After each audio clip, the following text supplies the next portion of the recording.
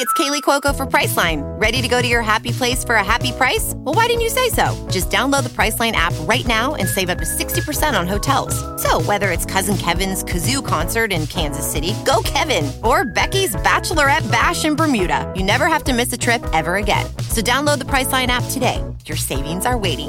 Go to your happy place for a happy price. Go to your happy price, Priceline.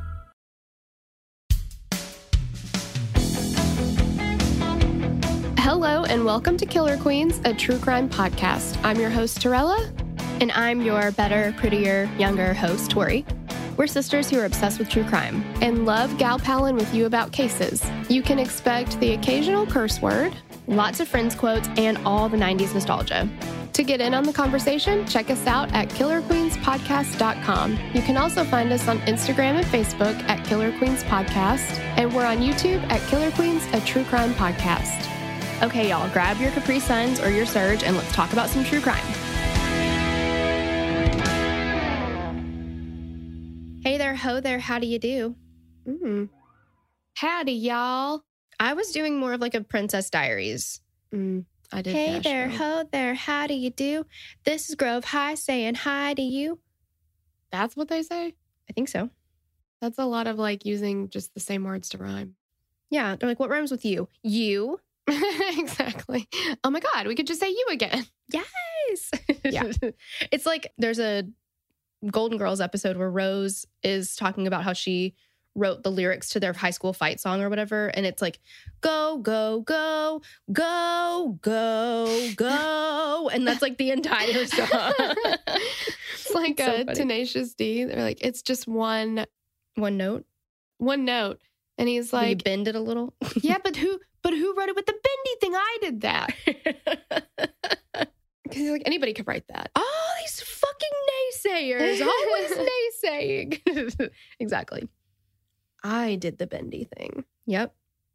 Okay, well, Now that that's taken care of. thanks for tuning in today. And, it's Killer Queens. And we are the true crime podcast for people who like 90s stuffs. Mm-hmm.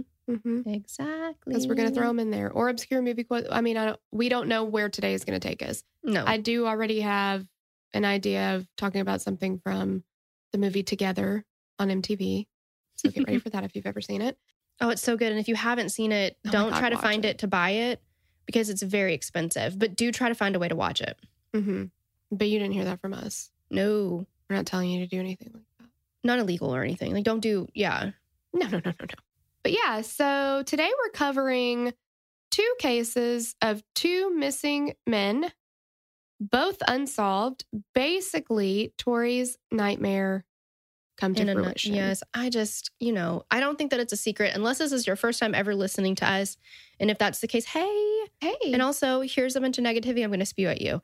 I don't like unsolved cases because I need closure. I need like everything to be wrapped up in a little bow and be like, here's the situation. Mm-hmm. I don't want to be like, where did he go? Wait, which way did he go? Which way did he go? Yeah, I want to know. Well, that's not going to happen. Well, thanks. So I Thanks for feel like we shooting should it to me just- straight. Yeah, I feel like we just need to get that out there. Just Before we get into the case, though, we do want to let you know about the Patreon. Yeah, we If do. you've been here a while, if you're brand new here, we'll tell you about it either way. So we have all of our episodes also on the Patreon feed, ad-free. So that's a big one. Yes, and let's get this straight here right now. All of our beginning episodes, like 1 through, is it 42?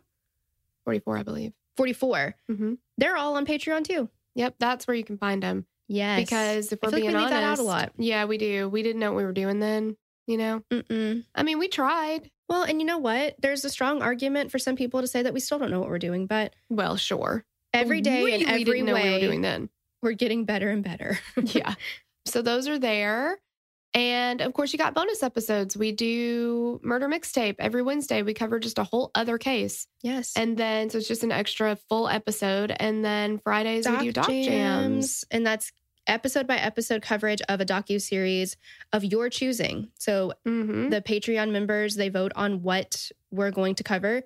And you can very easily become a part of that conversation. And then whatever we choose or whatever you guys choose, we cover it case by case or episode by episode, So you don't have to watch it if you choose not to. You could watch along with us. Mm-hmm. That's an option too. Whatever you want to do, you do you. Yeah, you get to create your own Patreon experience. And it's like those Goosebumps Choose Your Own Adventures. Oh my God, it totally is. Yeah. And then we've also started doing weekly Facebook Lives. So we've got a free Facebook group. So if you're not a member of Patreon, ain't no thing. Head over to Facebook. It's Killer Queens Podcast Discussion Group. Mm-hmm. But we do also have a separate group for patrons, $10 and up. And in that group, I mean, it's just a more, intimate experience. We get to hang out more. We get to, kind of do some direct conversation a little bit more. So definitely check out those groups. You do have to be a paying member to get access to the other group, but the free group, anybody can join. You want to talk about cases, you want to talk about 90s stuff, you want to talk about whatever, come hang with us. Mm-hmm. Yeah, exactly. But basically, in a nutshell, to sum up, you look young. Mm-hmm. We're having fun, but there are multiple ways to be in the conversation, to be a part of the community, to get a bunch more content if you so choose. So, totes. Choose your own adventure. Exactly. Okay, so we're covering Brian Schaefer and Bryce Laspiza. These were both really heavily requested. I didn't realize that. So Brian Schaefer was requested by Chelsea McGravy Ray, Anna Wadsworth, Ashley Smith, and Autumn Hunt. And Bryce Laspiza was requested by Erica Canup, Joni Portwood, Christine Pledger, Sarah Ann Shake, and Verisa Cruz. So, hey girl, thanks to y'all. Yes, and we do have a few trigger warnings. So there's going to be discussion of suicide, alcohol and drug abuse, and mental illness. So if any of that is triggering for you or it's not your jam, that's totally fine. We'll just catch you on the next episode. Exactly. And a big hey girl thanks to Sloan for writing this one up for us. You know what? I'm not in a place where I can thank her just yet because she knows how I feel about unsolved cases. I know it's not her fault, but I'm blaming her. She woke up today and she chose violence. That's her jam. Exactly. That's her journey. Yep.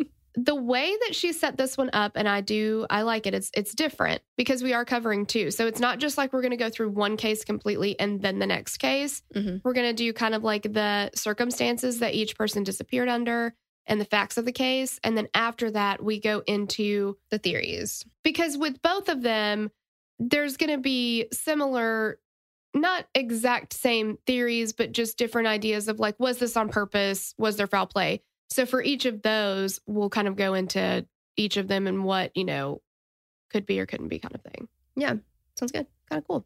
Yeah. All right. So let's get started. All right. So we're going to start with Bryce Laspiza. Bryce Laspiza was born on April 30th, 1994, and he's the only child of Mike and Karen Laspiza. While he grew up in Chicago, Illinois, and graduated from Naperville Central High School in 2012, Bryson's parents decided that once retirement came, it was time to move to warmer weather. I feel like they retired early. Sounds like it. Because he's 19 when he disappears. Yeah, that's very true. I mean, and they would have to, unless they are much older than they appear.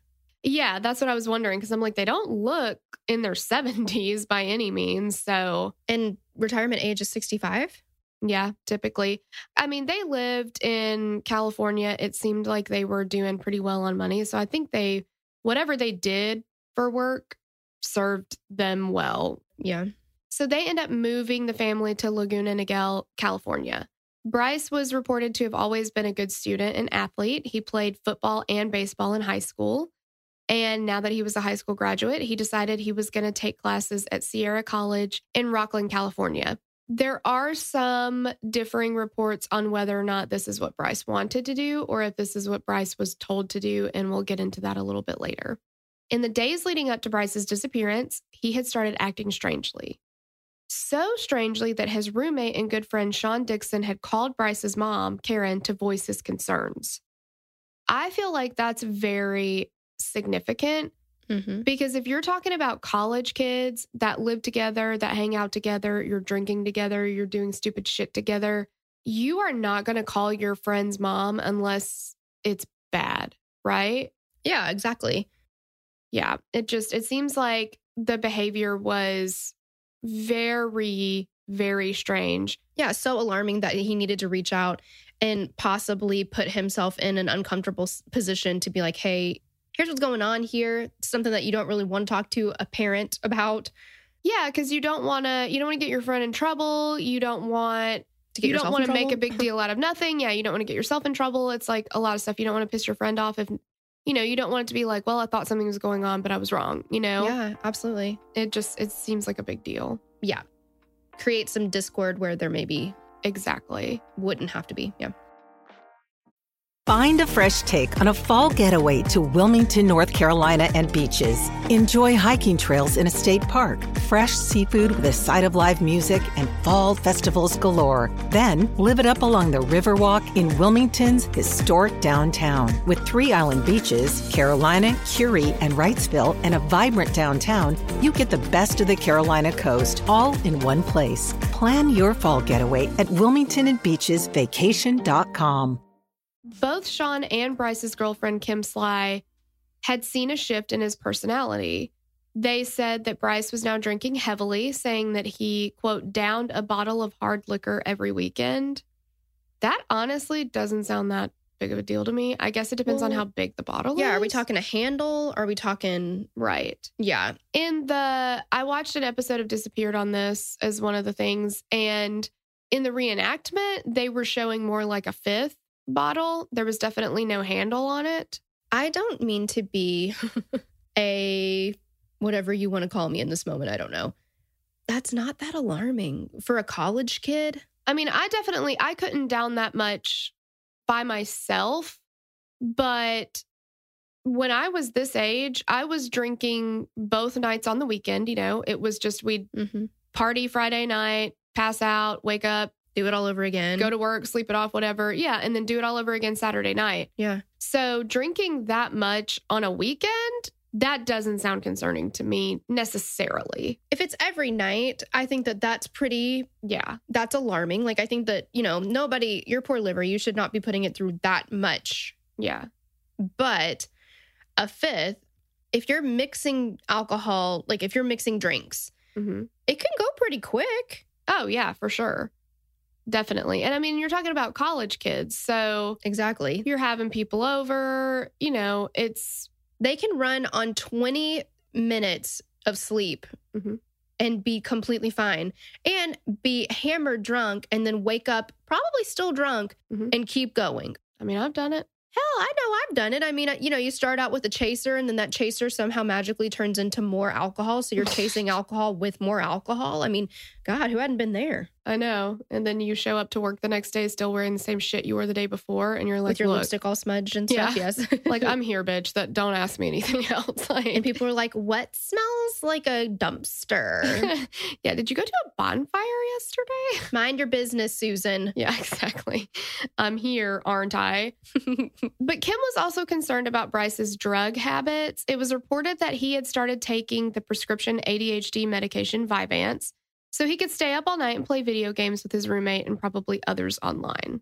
Again, I say, as a parent, do I want my kid doing it? Nope. And did I go to college? No. Did everybody that my husband went to college with do that shit? Yes. Every single one of them.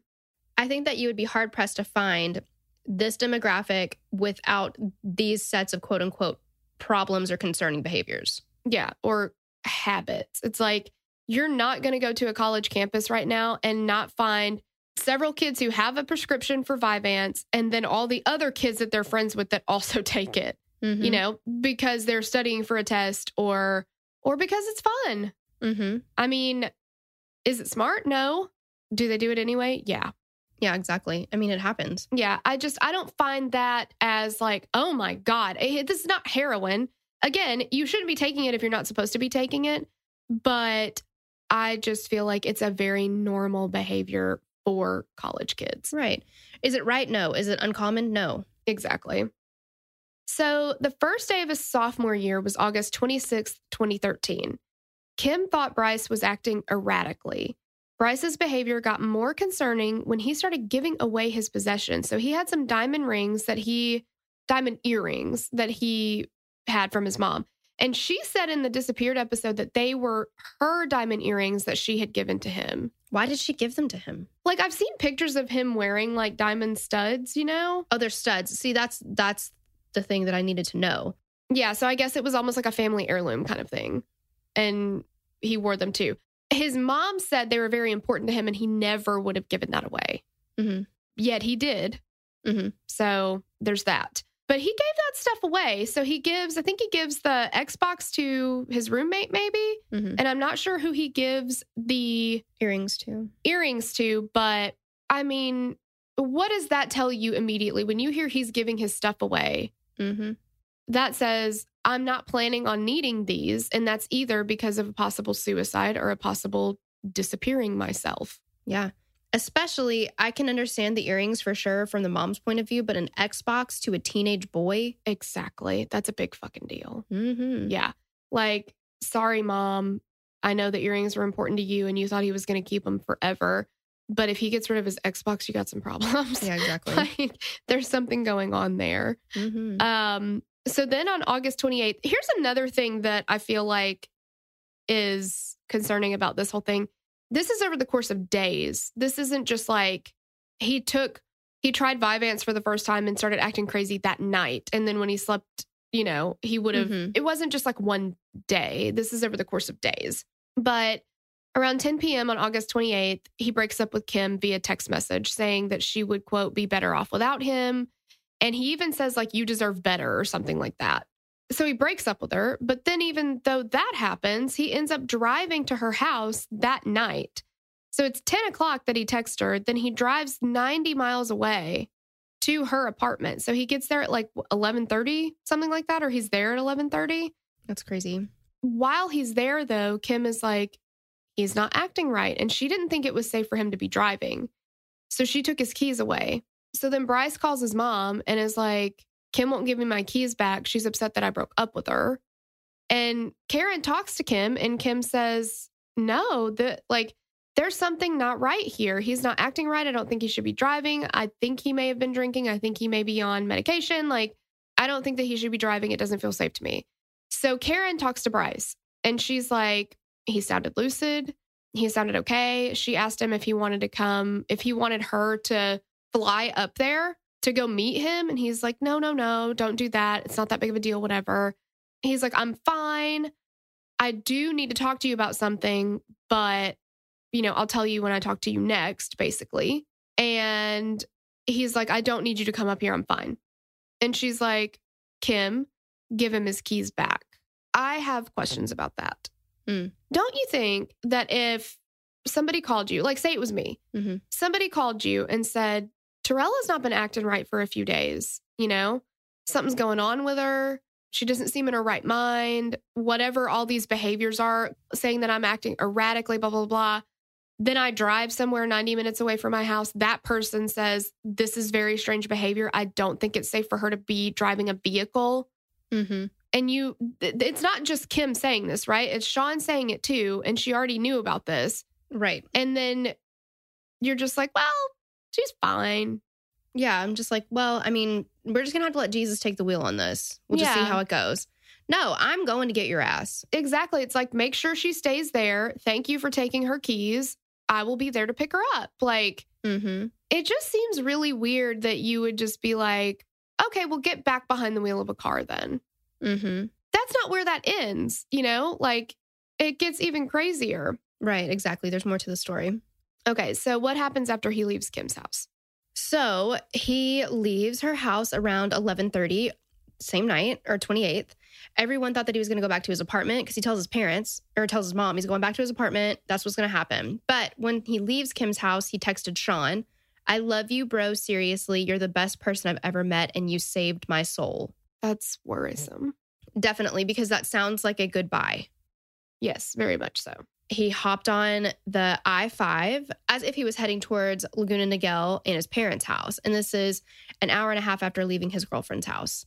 And that's another thing. Like he's spending a lot of time getting to where he's going. Yes. So then around 1 a.m. on the 29th, Karen missed a call from Bryce that was later found to have pinged about an hour from his apartment. Karen had thought that he was just like calling her to tell her that he was back at his apartment. And they wouldn't hear from Bryce again until after 11 a.m. And this is 10 hours after the missed call and almost 12 hours after leaving Kim's house. Yeah. So now we're like 3 to 4 times the amount of time it should have taken him to get somewhere. Absolutely. At about 11 a.m. or 12, Bryce called his parents and told them that he had used their roadside assistance plan around 9 a.m. because he had run out of gas. A guy named Christian from Castro Tire and Gas delivered 3 gallons of gas, and Bryce charged his parents' credit card for $20 for the gas. Bryce was in Buttonwillow, California at this point, and if he had continued on the path to his parents' house, he would have arrived, like you said, 3.5 hours later. But that ETA comes and goes, and he didn't show up. And at this point, he's not answering his cell phone. So Karen decides that she's going to call Christian, who delivered the gas, and see if maybe he could just drive to where he had taken the gas and see if Bryce was gone. Christian was like, yeah, I'll do that. No big deal. So he drives there, and Bryce is still in the same exact spot. Like, has not moved. He's still in the driver's seat. He's just sitting there awake. Just sitting there. So Christian asked Bryce, like, what you doing, buddy? And Bryce is like, nothing. And Christian's like, okay, well, he seems fine. Like, his eyes are a little red, but otherwise he seems fine. But he's just sitting there. Right. I mean, of course, like, we're not coming for Christian because what can he do? He doesn't even know this man. Oh, right. Yeah. Christian is an amazing human being, by the way. He's like a hero. Right. To drive all that way to go. Yes. So again, Bryce should have been home in about 3 hours. It doesn't matter if he's just sitting there, whatever time he ends up leaving, he should be there in 3 hours. But this is 6 hours later, still not home. So Karen calls the police and she reports him missing. This is 18 hours after leaving Kim. And we also have to think about, is he awake this whole time? Right. Nobody who contacts him finds him sleeping. Mm-hmm. We don't have any reports of anybody being like, there's a guy asleep in a parking lot. So he's just sitting there, just staring into space, apparently, for 18 hours. 18 hours, yeah. So the California Highway Patrol found him 8 miles from where Christian had left him. So he moved 8 miles in 9 hours. 9 hours. And he's like on the side of the road, right? Right. I could understand that taking that much time to move 8 miles. If you asked me to run them, it would take me 9 hours. Sure. Not going to get there in any quicker than that. But in a car, that's insane. So, yeah, it's like literally he gets on the car or he gets on the road and he starts driving and he's like, nope. And he just pulls over like, yep. Yeah, exactly. The highway patrol officers spent 20 minutes talking to Bryce and they searched his car. But so he's got the same kind of erratic behavior. The officers are like, we really need to search your car for drugs and alcohol, but they didn't find anything. Bryce passed a field sobriety test, and the officers said that he seemed to be acting normally other than just sitting in his car for hours on end. The officers noted that Bryce was reluctant to call his mom when the officers told him to, and he was so reluctant that the officers physically dialed the number and put the phone in Bryce's hand to talk to her. And he told her that he was on his way now, but it was also reported that he strangely told her that he was going to go hang out with some friends later. Here's another point. When the police officer finds him, and we're now 9 more hours in, and he moved 8 miles. As a parent, I would say, I need you to take him to the station, and I will be there to pick him up immediately. Absolutely.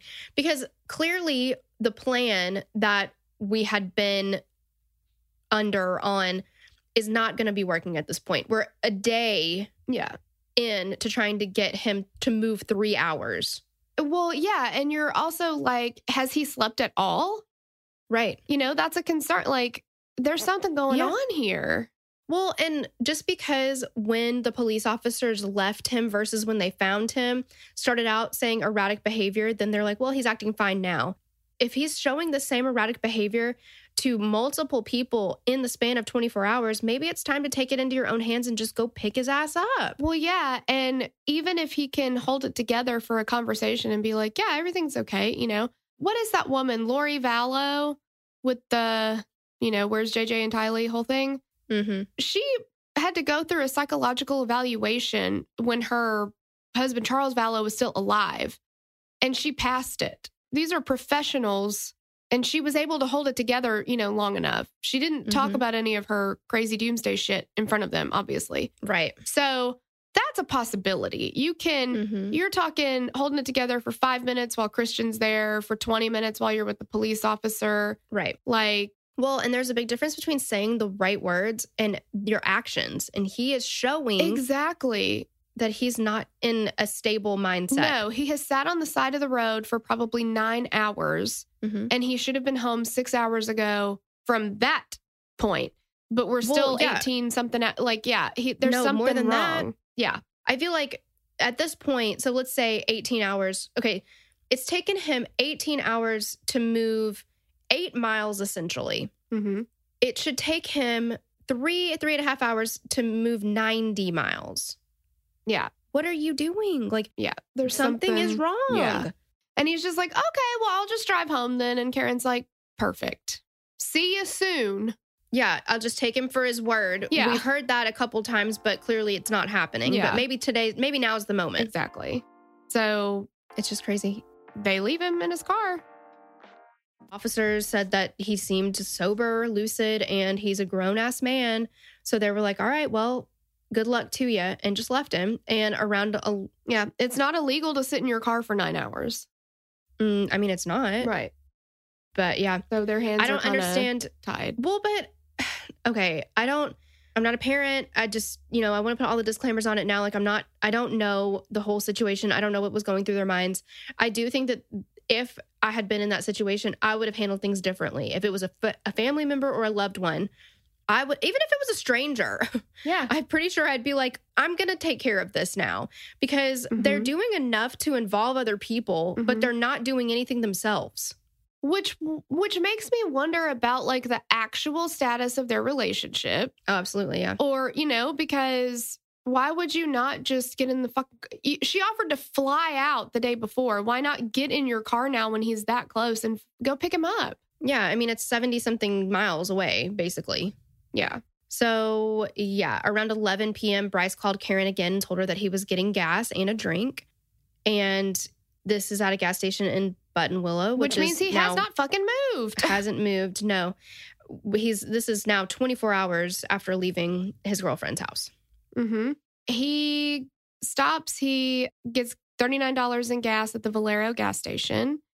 Then, after being in Buttonwillow for most of the day, he calls roadside assistance again from Buttonwillow. And this time, in the ID channel thing, they said it was Christian again. And they also, the way that Karen said it was that Bryce still hadn't shown up at home. She called Christian again to see if he could go check.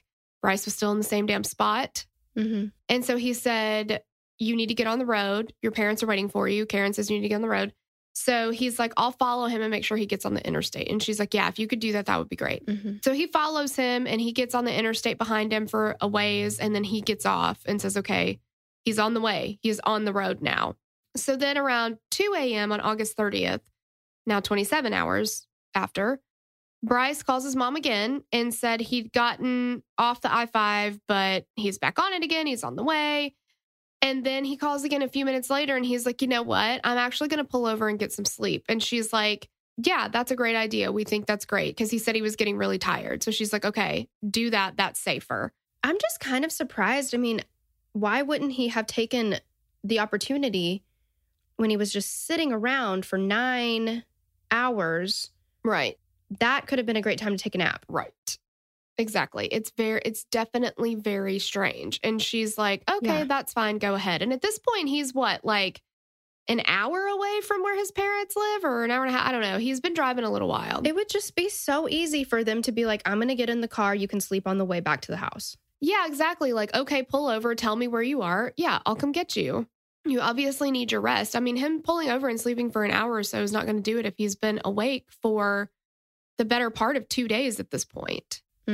So, and we don't know if he did sleep while he was in the car. We just don't have any time when people came up to him and it wasn't planned. He didn't know they were coming. He was awake. He's just sitting, and he never moved from the driver's seat either.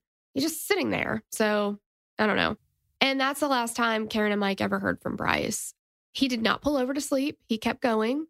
He drove to an area called Castaic Lake. His 2003 Toyota Highlander is caught on CCTV footage passing by the same place at 2:15 a.m. And it's this big, like, it's like he makes a circle. He passes it again at 4:29 a.m. So he's driving around in the Castaic Lake area. Yes. Like, why would he do that? He's not making any progress anywhere. No. At 8 a.m. on August 31st, was this August 31st, 2013? Yeah. That was the day we got married. That's your wedding. Yeah. The way that he is driving in this Castaic Lake area, it reminds me of the movie The Blair Witch Project. Like, they're walking and walking and walking and walking, and they think they're making, like, progress. And then they just keep passing the same shit that they've been passing because they're in some kind of, like, weird time-space continuum. Yes. Yeah, there's something, either he doesn't realize that he's essentially making a loop, or he's making the loop on purpose. Mm-hmm. It's very strange either way. Mm-hmm. So at 8 a.m. the next morning, Karen and Mike get a knock at the front door, and they were like, we thought it was Bryce coming home. I'm like, well, the fuck would he knock on the door? Exactly. It's his house. It was the police. It was not Bryce. His Highlander had been found about 2 hours from Karen and Mike's house. It had been found at about 5:30 a.m. when police were going out to conduct a training.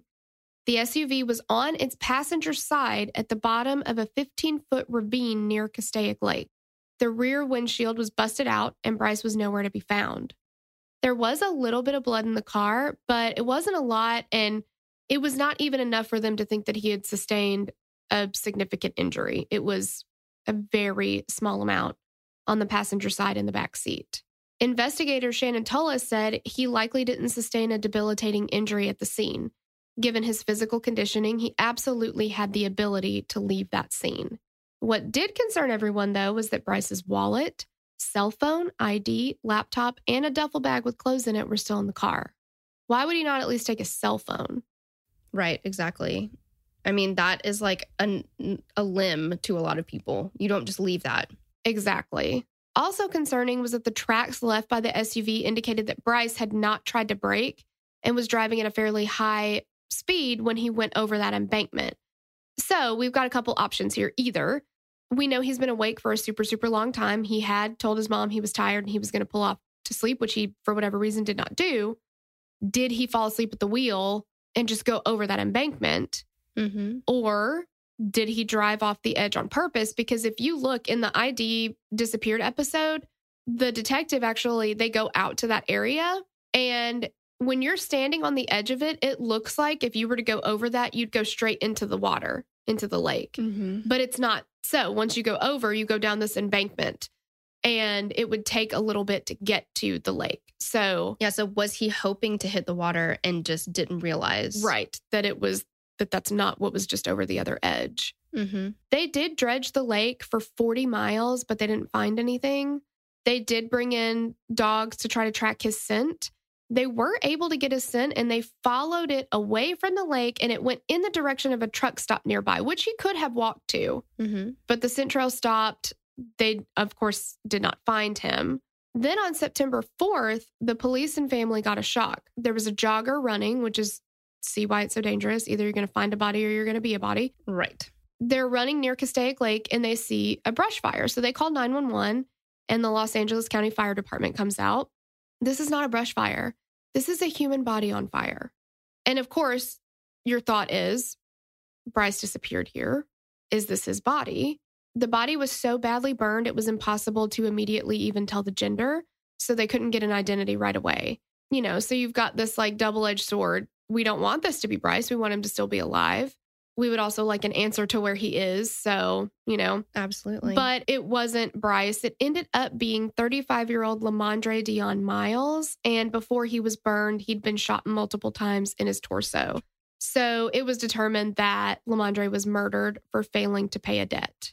And what a weird thing that it would be in the same area, too. Like, definitely out there. Yeah, it's just very strange. Volunteers, dogs, rescue teams, scuba divers, helicopters, hikers, and police searched for about 3 weeks near the area, and they had absolutely nothing to go on. And even his dad, Mike, his car got broken into while they were searching. Wow. So after the body of Lamondre Miles had been found and identified, the official search for Bryce Laspisa was called off. I mean, they weren't getting anywhere. They weren't finding anything. And the LA County Sheriff's Deputy Johnny Jones said, We pretty much exhausted searching in that area. They've found basically nothing, so we're kind of at a standstill. Karen and Mike ended up hiring a private investigator that specializes in missing persons cases. PI Denise Savastrano took on the case pro bono and stated that she feels that Bryce intended to make it to Laguna Niguel as the address was in his GPS in his car. So she was saying, look, he had his parents' address in the GPS. That's where he was headed. He met foul play along the way. Something happened. I don't believe that. Right. But he intended to go home is her belief. I don't believe that. I'm not fully convinced of that. Well, I guess we can discuss later, but I think that it would be a good way to cover your tracks to make it seem like that's what you were trying to do. Yeah, exactly. That's exactly what somebody who is not meaning to go home would say. Like, yeah. Mm-hmm. But they've not been able to find anything. They don't really have any clues. They've never, from what I understand, they've not come across anybody at the truck stop that said, yeah, I saw him or anything. And he's got bright red hair. He's a pretty distinctive. Yeah. He's got very like a squared jaw, like bone structure. He's very distinctive. So I think it would be hard to miss somebody with that bright of hair. And Karen said it's gut wrenching every day, not knowing. It's a living nightmare. It's just been difficult because there has been no news. We continue to have hope that Bryce will be found. So we're going to get into the theories and everything after, not wrapping up, but you know what I mean. Like, we're going to talk about Brian Schaefer right now, though. Yes. So Brian Randall Schaefer was born on February 11th, 1979 to Randy and Renee Schaefer. He would be followed by his little brother, Derek. Brian grew up in Pickering, Ohio, and graduated from Pickering High School in 1997 and went off to Ohio. Pickering 10. Oh, Pickering 10. Sorry, I'm thinking, in my mind, I'm going to My Fair Lady. The guy that helps Eliza become a lady. I don't remember his name. But his name was Pickering. Oh. Yes. So, Pickering 10, high school in 1997 and went off to Ohio State University. Brian graduated with his bachelor's in microbiology in 2003, and by 2006, he was in a second year of medical school at Ohio State. He was in a serious relationship with his girlfriend, Alexis Wagner, and she also was a second-year medical student at OSU, and the two were called, quote-unquote, inseparable. Alexis was sure that he was the one, and she told Dateline, like, pretty much since day one, I really thought of him as kind of the love of my life. And she said that Brian would say, she described Brian saying he's brilliant, he's handsome, he's sweet and loyal and caring. And there was a post on his MySpace page, this is dating this case, I guess, where he called her amazing and awesome. The two planned a trip to Florida for spring break with their flight booked for April 3rd. And Alexis thought that he might propose on that trip. He had not bought a ring, so I don't think so, but I get why she would think that. Wishful thinking. Yeah. So in February of that year, Brian turned 27, but in March, Brian's mom, Renee, died of cancer. She was called Brian's confidant and hero, and she was the center of his universe. And then all of a sudden, she's just gone. Brian and his dad and brother were still reeling from the loss on March 31st. And it's just 25 days after Renee's funeral when they got together at the Outback Steakhouse for dinner. Brian's friends had wanted to go out drinking early that night, but Brian was adamant that he needed to be there for his dad, so drinking was postponed for after dinner. The men had dinner and conversation, and other than the very painful missing, like they were super upset about missing their mom and, you know, his wife from the table, like nothing was unusual. I mean, of course, I'm sure they're talking about Renee reminiscing, commiserating with each other. I mean, it's super sad, but everything seemed fine. And a lot of people said he was handling it in a very healthy way. They thought that, like, you know, he was in school and he had just finished midterms at this point. He was getting ready to start spring break. So even though his mom had passed away in the midst of all that, he still completed all those things. Yes, you know? I mean, he's still on track for his career goal. And I'm sure I've heard people say in the midst of something like that, some people really thrive on something that can kind of distract them. Exactly. And they're so busy that they need that. But I do know that Brian was really, really, really exhausted that day. Like, he had gone to the dinner with his dad and his brother and then went out late that night. But his dad was like, I didn't expect him to go out drinking because he talked about how tired he was. Mm-hmm. But so Brian separated from his dad and his brother, and he went out with his former roommate, Clint Florence. So Brian and Clint went to a bar called, and it's kind of my favorite, the Ugly Tuna Saloona. I know. I love that they said Saloona. Like they really Saloona. it tied it together for me. Yes. And this is around 9 p.m. Clint said, Brian and I always went out. That's nothing new. We sat down, opened a tab, and then, had like 3, 4, 5, 20 shots of liquor. I don't know how many ever. Yes, Yeah. exactly. Well, I mean, after the 6th one, they really start going down easy. I mean, does anybody know the One Round of Jose Cuervo by Tracy Bird? I lost count and started counting again. It's so good. So good. That song. Yeah. So, you sit down, you have 11 million shots. However many. Yeah. Yeah, exactly. So around 10 p.m., Brian spoke to Alexis on the phone. So she's in Toledo visiting her family right before they go to spring break. Alexis remembers that he sounded completely normal. She said he didn't seem down or concerned or anything. And then at the end of the call, Brian told her that he loved her. So tell us what happens after this. Yeah. Okay. So Brian and Clint end up meeting up with one of Clint's friends, Meredith Reed. So they're bar hopping. At this point, so they start out at the Ugly Tuna. You know how it is when you go out.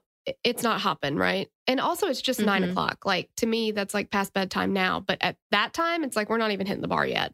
So at 9 o'clock, there's not enough going on. So they start bar hopping. They do more shots. Meredith offers them a ride back to the Ugly Tuna. So all three of them go back to Ugly Tuna and they're seen on CCTV footage outside the bar. In the footage from 1:15 a.m. on April 1st, Brian can be seen leaning against the rail of the escalator outside the Ugly Tuna, and he's riding up to the second floor bar. So what was happening during this time is they're kind of redoing this area because it was kind of a bad area. They're trying to make it nicer. So there's all of these things, like there's some construction going on and stuff like that. But this bar, you've got to ride an escalator to get up to it. And there is a camera at that entrance/exit. There's another back entrance/exit for band members or staff, but there is supposed to be a camera there too. There's also some cameras inside the bar.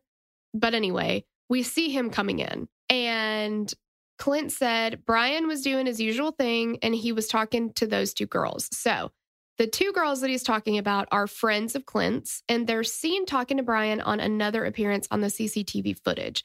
And this is about 1:55 a.m. in the footage. It looks like Brian says goodbye to the girls and he walks away. Now, according to some information that I've seen, he puts his number in one of these girls' phones and is talking about meeting up with them later. And I've heard too that he kissed her on the cheek. There's definitely flirtation. Some flirtation, yes. And had his girlfriend seen it, she wouldn't have been too happy about it. Not even a little bit. For sure.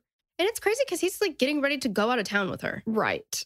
But you're supposedly. But you're drinking this much. Oh, sure. I mean, like inhibitions out the window. Shit happens. Yeah. Yeah.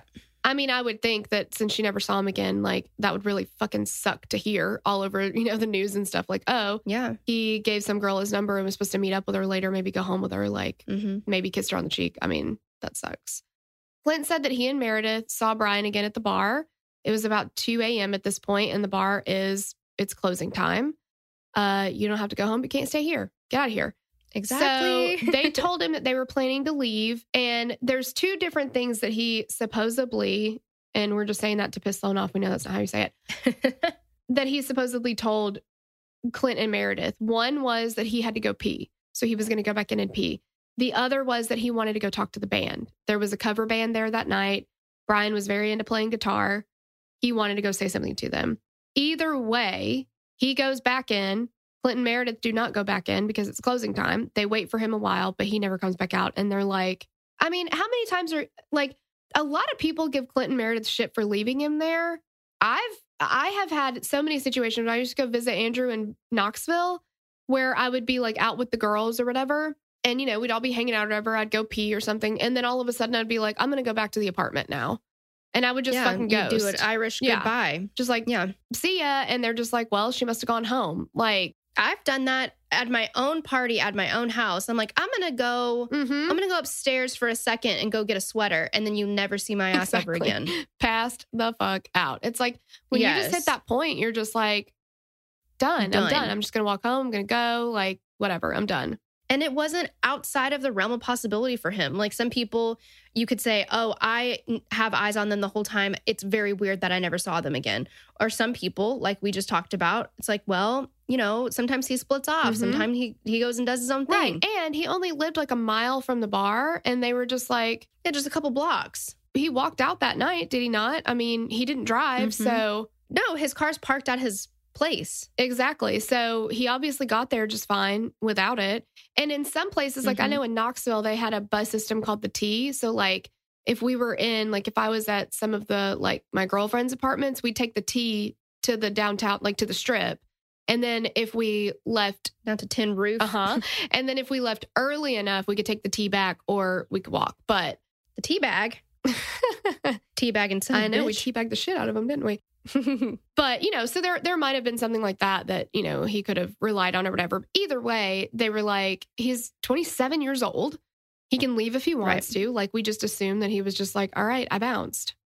Done. Yeah. I mean, here's another thing that I hopefully am going to get Sloan with. I watch a lot of Real Housewives, and there's one Real Housewife that can't seem to say the word appropriate correctly. But was it appropriate to be flirting with these girls? No. Is it appropriate? Oh, see, I can't even do it.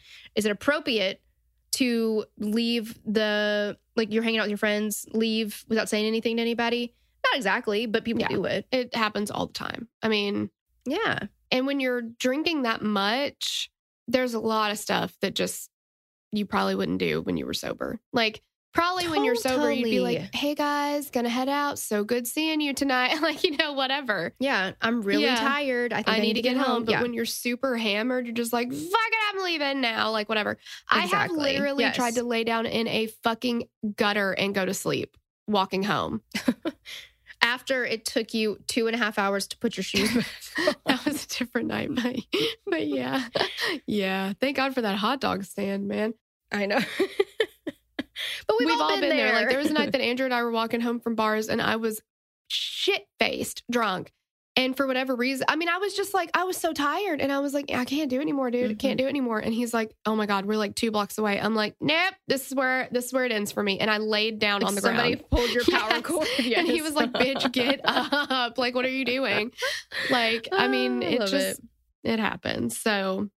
Well, and for me, if I have been out and then somebody's driving my ass home, the ride from wherever we were to where we're going, that's when my shit canned ass is like, this is it for me. I'm living now in the car. I've left you in the car. Yeah. I know you like, have. Well, she's just going to sleep here tonight. I don't know. And that's fine with me. I'll come in when I'm ready. Like, yeah, this is it for me. So obviously they leave because they're like, well, you know, I don't know where he went. I mean, they did try to call him. He didn't answer. And everybody, I mean, they were closing the bar down. They were telling everybody, you can't go back in now. It's closed. So yeah, I think it'd be a much more alarming thing for them if he had done this at 10 o'clock that night. Right. Yeah. I'm just going to run back in. But now it's closing time. Shit gets hectic at closing time sometimes where you're just like, you get separated. You got to find each other later. It's like a whole thing. They keep calling him. Alexis called him on Saturday too. He didn't answer. He never called back. By Sunday, she's freaking the fuck out. And they're leaving town the next day. Their flight's on Monday. And she's like, hello? Like, how are we going to go on this trip? So by now, his dad is trying to call him too. They're not getting any answer. Sunday night, Alexis goes to Brian's apartment, hoping that she'll find him there. Maybe he's just not answering. Maybe he's pissed off or something, you know? He was not there. And she would go every day for the next several weeks. And she said she would just lay there in the middle of his bed and sob, which is so sad. But obviously he wasn't there any of the times. But the thing is, all of his shit was there. This is, again, everything that belonged to him. His guitar was there, which was like one of his prized possessions. His apartment was completely like untouched. It was like he was planning to return a couple hours later. Yeah. I mean, he left with what he had on him, clothes on his back. That's it. Exactly. So the day that they're supposed to leave on their flight, Monday, April 3rd, comes and goes. He's not there. He's not answering calls. So he's reported missing at this point. A search started at the city level to find Brian or any clues about his whereabouts. Like we said, his car was in the parking lot of his apartment complex. They checked dumpsters and sewers. The Ugly Tuna was searched top to bottom in every single corner. I mean, they tore that place apart. They did not find him. Officers checked hospitals and homeless shelters. They checked landfills and riverbanks and even had their 50-plus officers working in concentric circles, which is how you apply the marshmallows for the exactly. yams. You want them in concentric circles. No, you want them in concentric circles. And they started the Ugly Tuna and went out knocking on doors. Both of the exits at the bar were covered by surveillance cameras, just like the escalator. The only way out of this place where you wouldn't be caught on camera would be through a part of the building that was still under construction. I have heard differing reports about how, quote, under construction this was. I've heard that it was heavily under construction, which is what Sergeant John Hurst said. And he said it would be difficult to maneuver sober. I've also heard that it was pretty much almost finished and that they just had plywood covering the walkway so that you didn't fuck it up. You would think that if it was so heavily under construction that it would be difficult to maneuver sober, and this is outside of a bar, that they would just close that exit off. Exactly. That you wouldn't be able to get out that way. Yeah. So I don't know. Everyone in Brian's life agreed to be polygraphed except for Clint, who was advised by his lawyer not to participate. And Clint's attorney said he doesn't have anything to hide, but he's given the police all the information that he has. I don't love that. I don't know. It's such a 50-50 for me, you know? Like, I would say to somebody now in that situation, if you came to me and was like, holy shit, I went out with one of my friends last night and now she's fucking missing and the police want to give me a polygraph, I would say don't take it. Yeah. It can only hurt. It cannot help. I get it, but I mean, it doesn't look great. It doesn't look great. Well, and it reminds me, and I don't know if this is even fair to make the connection, but that one Unsolved Mysteries where the guy gets, Yeah, and you know, the further out I get from that, I think that he was unfairly painted. I do too. Yeah. But I'm just saying, like, you know, when you hear those things, it's easy to be like, well, hang on. Your initial thought is red flag. Right. What are you trying to hide? Exactly. Yeah. Now, Brian's family, for whatever reason, Randy, his dad, and Derek, his brother, were very outspoken from the get-go that they felt like Clint murdered him or that Clint had something to do with it. So I wonder if that's the reason he got the lawyer, because he was like, I'm afraid I'm going to get accused of this and I had nothing to do with it. And his lawyer was like, do not take that fucking polygraph, because his family was pretty out there about that for no reason. They also, his dad apparently referred to the two girls that Brian was seen talking to as whores. Oh my. And he was just like, no, he wouldn't talk to other girls. He had a girlfriend. He wouldn't drink that much. Okay. I mean, I understand. Those are, you know, but that's the thing about going missing or being murdered is like everybody has their shit and it's going to come out in an investigation. Right. You know? And it kind of has to. I mean, that's because we need all the information that we can. Exactly. To try to paint the whole picture. However, I do think that, I mean, his dad is going to want to see him in the best light possible. I don't think that drinking and going out and having fun, I don't think that's a bad thing. There's no reason for any judgment there. Right. But for him to just completely negate it is kind of ridiculous because that's facts. Right. Yeah. His dad seemed to not accept the fact that Brian was very drunk that night. And he was very drunk. If you look at that CCTV footage, he's kind of swaying. He's drunk. And everybody around him said he was hammered as fuck. Well, yeah. If you have as many shots as he's taken in that first Ugly Tuna Saloona, you're going to be pretty lit.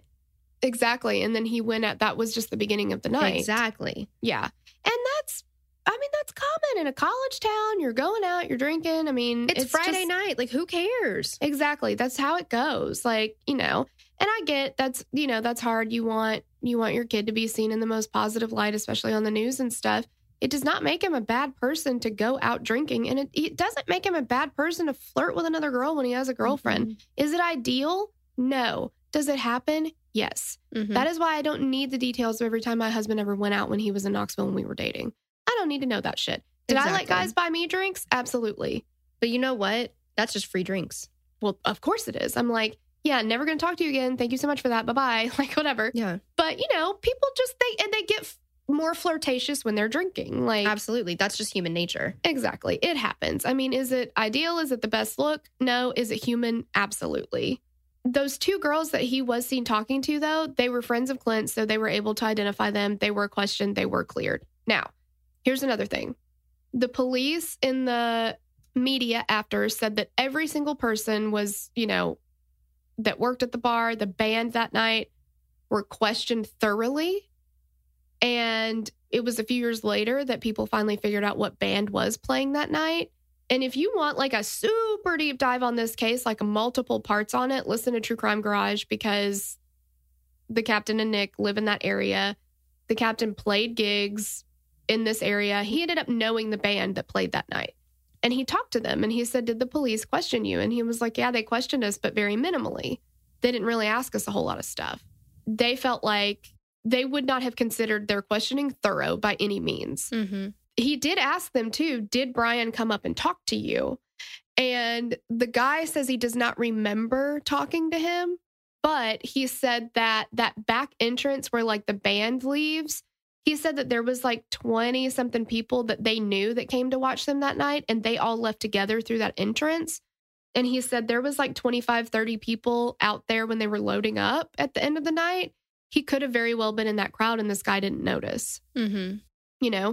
So they cleared these two girls. I don't know how thoroughly they questioned them. I don't think they had anything to do with it, but could they have seen something if they had thoroughly questioned them more that could have been important? Same thing with the band. Could they have seen something that they might not have thought was important, Right.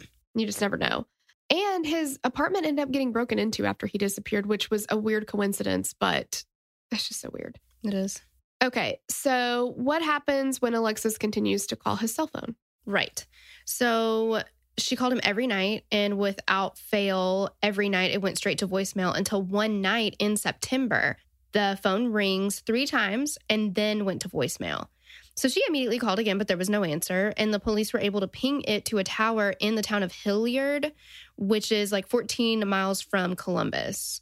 Hopes were spiked and then just as quickly dashed because Brian's service provider, Singular, Ooh, that's a throwback. I know, informed them that it was just a computer glitch, which is so upsetting. Because it's like, oh my gosh, we got something finally. His phone's turned on. And then Can you imagine? She's She's been calling him and calling him and calling him. It goes straight to voicemail and then it rings. That's like your hopes are on a pedestal. Like, that's so sad. And during this time, there's no activity on his credit card. There's no phone activity other than Alexis calling him and people calling him, I'm sure. There's no outgoing activity. Exactly. At all. And there's no activity on any of his anything else, like his credit cards, his bank account, his nothing. Brian Schaefer ceased to exist. do anything after that point. Yeah. For all intents and purposes, it seems like he just has completely vanished into thin air. Yeah. They ended up looking into psychics too. Yes. And Randy, who's the dad, he says that he went to a psychic and they said that Brian's body would be found by a bridge in water held down by whirlpools. And so Randy took it and jumped on it. He began wading in the Olentangy River and they had a search party, spent hours in that river, and they didn't find anything. I mean, that's so sad. See, I feel like I don't know. Does the psychic believe in their psychic abilities, or are they exploiting a very sad, tragic situation? Exactly. And we don't know. And I mean, because of that tip, he would just go into bodies of water and look for his son that had bridges. I mean, he thought, understandably so, maybe they had the wrong river, Yeah, exactly. And it's also not uncommon for college-age kids to be drunk and fall into bodies of water and drown. We used to work with a girl that exactly that happened. It was on a houseboat, but still. Yep. Yeah. But yeah, these kids walk in, from campus bars to whatever. There's a river nearby and they fall right in. I mean, it's horrific. It's so sad. Yeah. You're not the most stable in that state. Right. So it can happen. And when you've been drinking, especially at night when it's very difficult, during the daytime, you're going to see the light at the top of the water. That's going to help orient you. You are not oriented, and many people will continue swim down instead of up. Swimming down further because they don't know which way is up. It's very sad. It's very, very dangerous. Yes, it is. Have we done a lot of dangerous shit? Yes. It's just now that we're old, we can look back on it and be like, the fuck were we thinking? Yeah, thank God we dodged all of that stuff and made it out somehow on the other side. Exactly. His favorite band was Pearl Jam, and he had a Pearl Jam tattoo on his right bicep. And Pearl Jam ended up hearing about his disappearance. And when they played in Cincinnati, Eddie Vedder, who Sloan said the lead singer Torella, I did not know that, would take the opportunity in between songs to talk to the audience and ask them to report any information they had. I love it when like celebrities and bands do that. Mm-hmm. So his dad, Randy, was still dealing with the death of his wife of almost 29 years when his oldest son disappeared. When Renee died, Randy said that he couldn't bring himself to touch her things. He said that the same was true after Brian disappeared, and I can't imagine.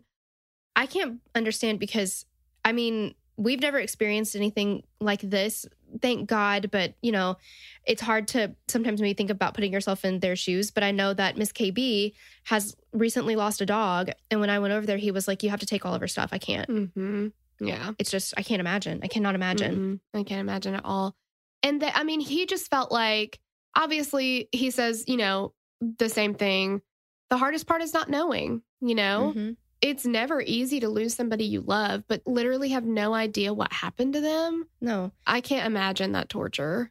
No, because I think that, I mean, I don't think that you ever get over it, but you can, there's the finality of it. Mm-hmm. You can close that chapter and be like, yes, it's going to take maybe the whole rest of my life to get to a place where I feel like I'm good with it or have accepted it. Mm-hmm. But if you never get that chance, exactly. How can you? Yeah, it's a gaping hole. Yes.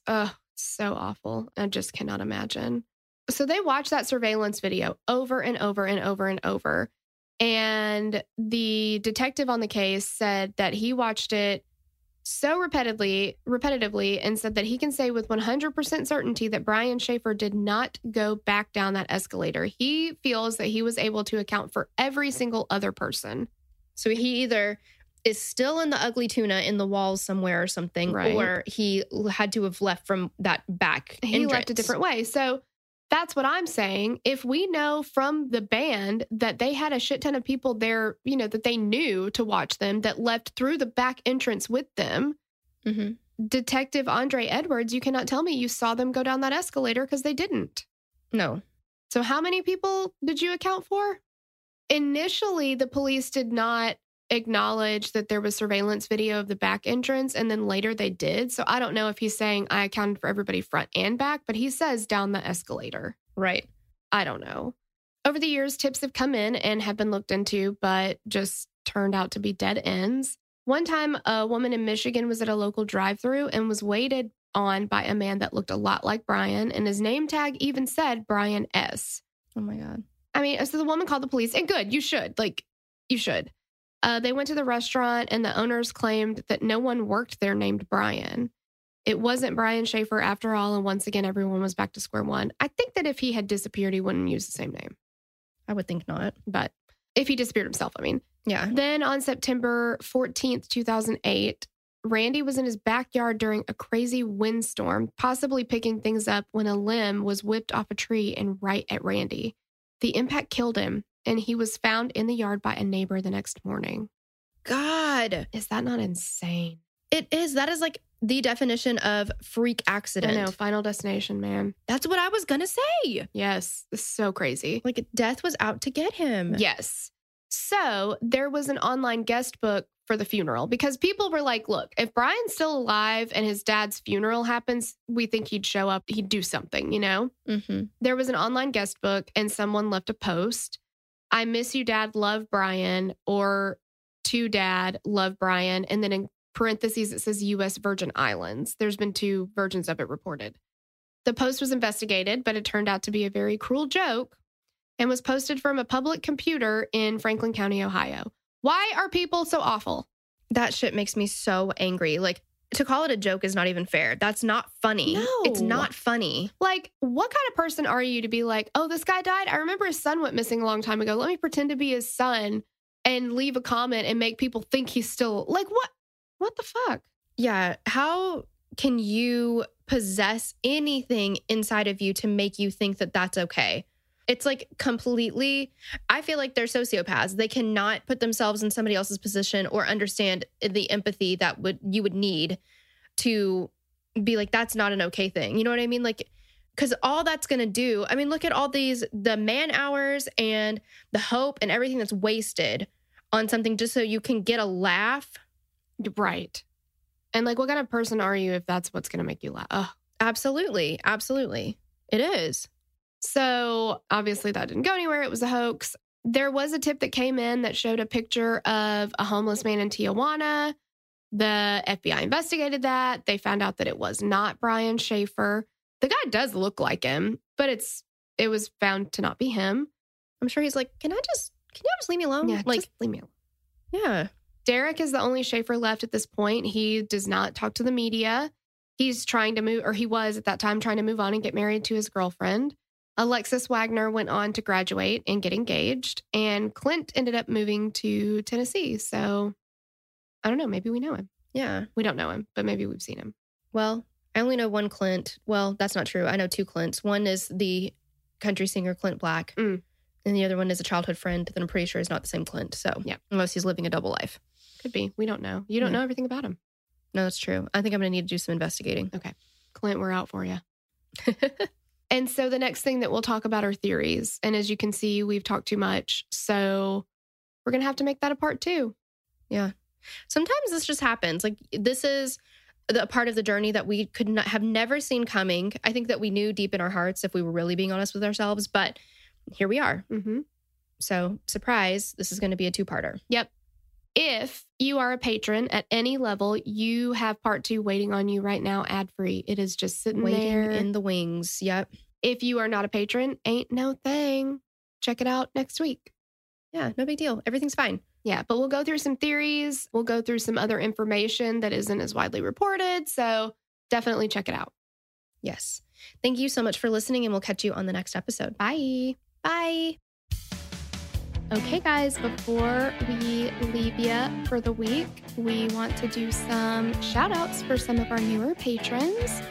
Hey Girl Thanks to Sydney Beatty, Catherine B. Corwin, Sarah Jackson, Caitlin, Brittany Busick, Ellie McQuiston, Allison Thomas, Kristen Wilson, Amelia, Emily Young, Catherine Wilder, Ireland Christensen, Chloe Kogavin, Amberlyn Ditto, Michelle Rice, Casey, Megan Collins, Marianne McGraw, Leslie Zimmer, Angel Curran, Kate Simpson, Charlotte Stemp, Jill Stouffer, Susan Wilson, Nina King, Ben and Mel Burrows. Mel, yay, you're so sweet. Yay, yay, yay.